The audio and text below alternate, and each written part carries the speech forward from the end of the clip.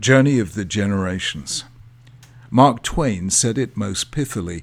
When I was a boy of 14, my father was so ignorant I could hardly stand to have the old man around. But when I got to be 21, I was astonished at how much the old man had learned in 7 years.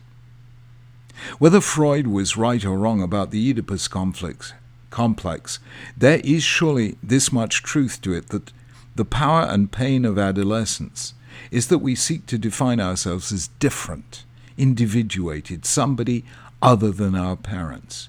When we were young, they were the sustaining presence in our lives, our security, our stability, our source of groundedness in the world. The first and deepest terror we have as very young children is separation anxiety, the absence especially of the mother. Young children will play happily so long as mother or caregiver is within sight. Absent that, and there's panic. We're too young to venture into the world on our own. It's precisely the stable, predictable presence of parents in our early years that give us the basic sense of trust in life. But then comes the time, as we approach adulthood, when we have to learn to make our own way in the world. Those are the years of searching and, in some cases, rebellion. They're what makes adolescence so fraught. The Hebrew word for youth, the root na'ar, has these connotations of awakening and shaking. We begin to define ourselves by reference to our friends, our peer group, rather than our family. Often there is tension between the generations. The literary theorist Harold Bloom wrote 2 fascinating books, The Anxiety of Influence and Maps of Misreading, in which, in Freudian style, he argued that strong poets make space for themselves by deliberately misinterpreting or misunderstanding their predecessors. Otherwise, if you were really in awe of the great poets that came before you, you'd be stymied by a sense that everything that could be said has been said, and better than you could possibly do. Creating the space we need to be ourselves often involves an adversarial relationship to those who came before us, and that includes our parents. One of the great discoveries that tends to come with age is that we begin to realize that having spent what seems like a lifetime of running away from our parents, we find that we've become very much like them. And the further we ran, the closer we became. Hence the truth in Mark Twain's insight. It needs time and distance to see how much we owe our parents and how much of them lives on in us. The way the Torah explains this in relationship to Abraham, or Abram, as he is then called, is remarkable in its subtlety. Lecha, and indeed Jewish history, begins with the words, Vayomer Elokim el Avraham, Lech lecha me'artzecha. God said to Abraham, go from your land, your birthplace, and your father's house, to a land I will show you. Now this is the boldest beginning of any account of a life in the Hebrew Bible. It seems to come from nowhere.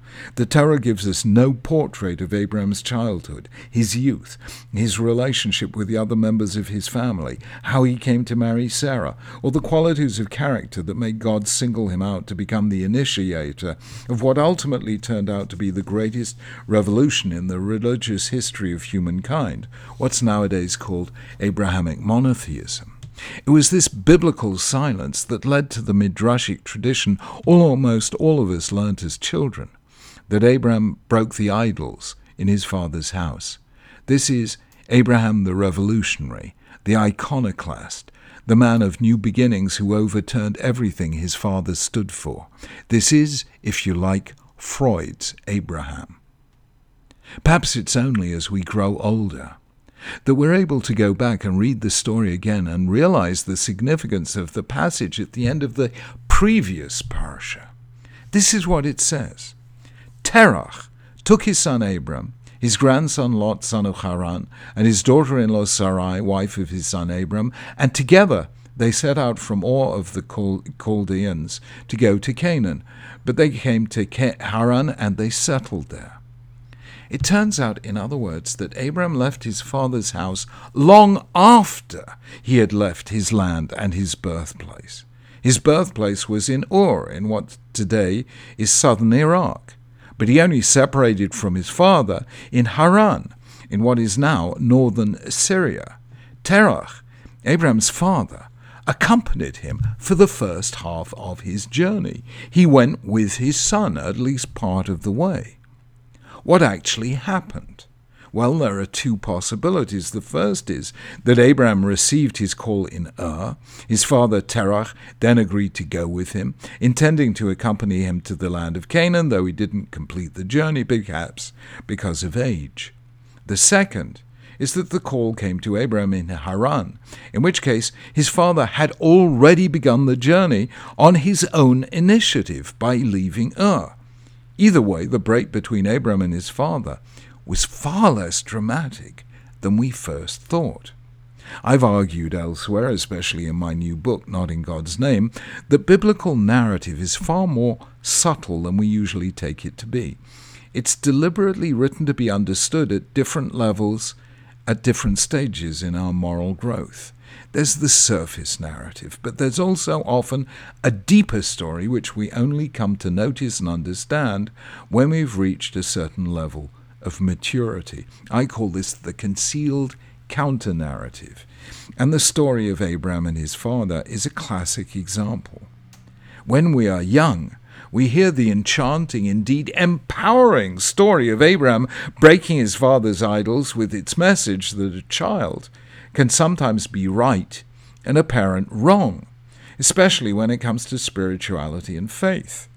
That's the story we respond to as children. Only much later in life do we hear the far deeper truth, hidden in the guise of a simple genealogy at the end of the previous parasha, that Abraham was actually completing a journey his father began. There's a line in the book of Joshua, we read it as part of the Haggadah on Seder night, that says that in the past your ancestors lived beyond the Euphrates River, including Terach, the father of Abraham and Lech, and they worshipped other gods. So there was idolatry in Abraham's family background. But Genesis 11 says that it was Terach who taught Abraham, not Abraham who took Terach from Ur to go to the land of Canaan. There was no immediate and radical break between father and son. Indeed, it's hard to imagine how it could have been otherwise. Avram, Abraham's original name, means mighty father. Abraham himself was chosen so that he would instruct his children and his household after him to keep the way of the Lord. That is, he was chosen to be a model parent. Now, how could a child who rejected the way of his father become a father of children who wouldn't reject his own way in turn? It makes much more sense to say that Terach already had doubts about idolatry, and it was he who inspired Abraham to go further, spiritually and physically. Abraham continued a journey his father had begun, thereby helping Isaac and Jacob, his son and grandson, to chart their own ways of serving God, the same God, but encountered in different ways. Which brings us back to Mark Twain. Often we begin by thinking how different we are from our parents. It takes time for us to appreciate how much they helped us become the people we are. Even when we thought we were running away, we were, in fact, continuing their journey. Much of what we are is because of what they were.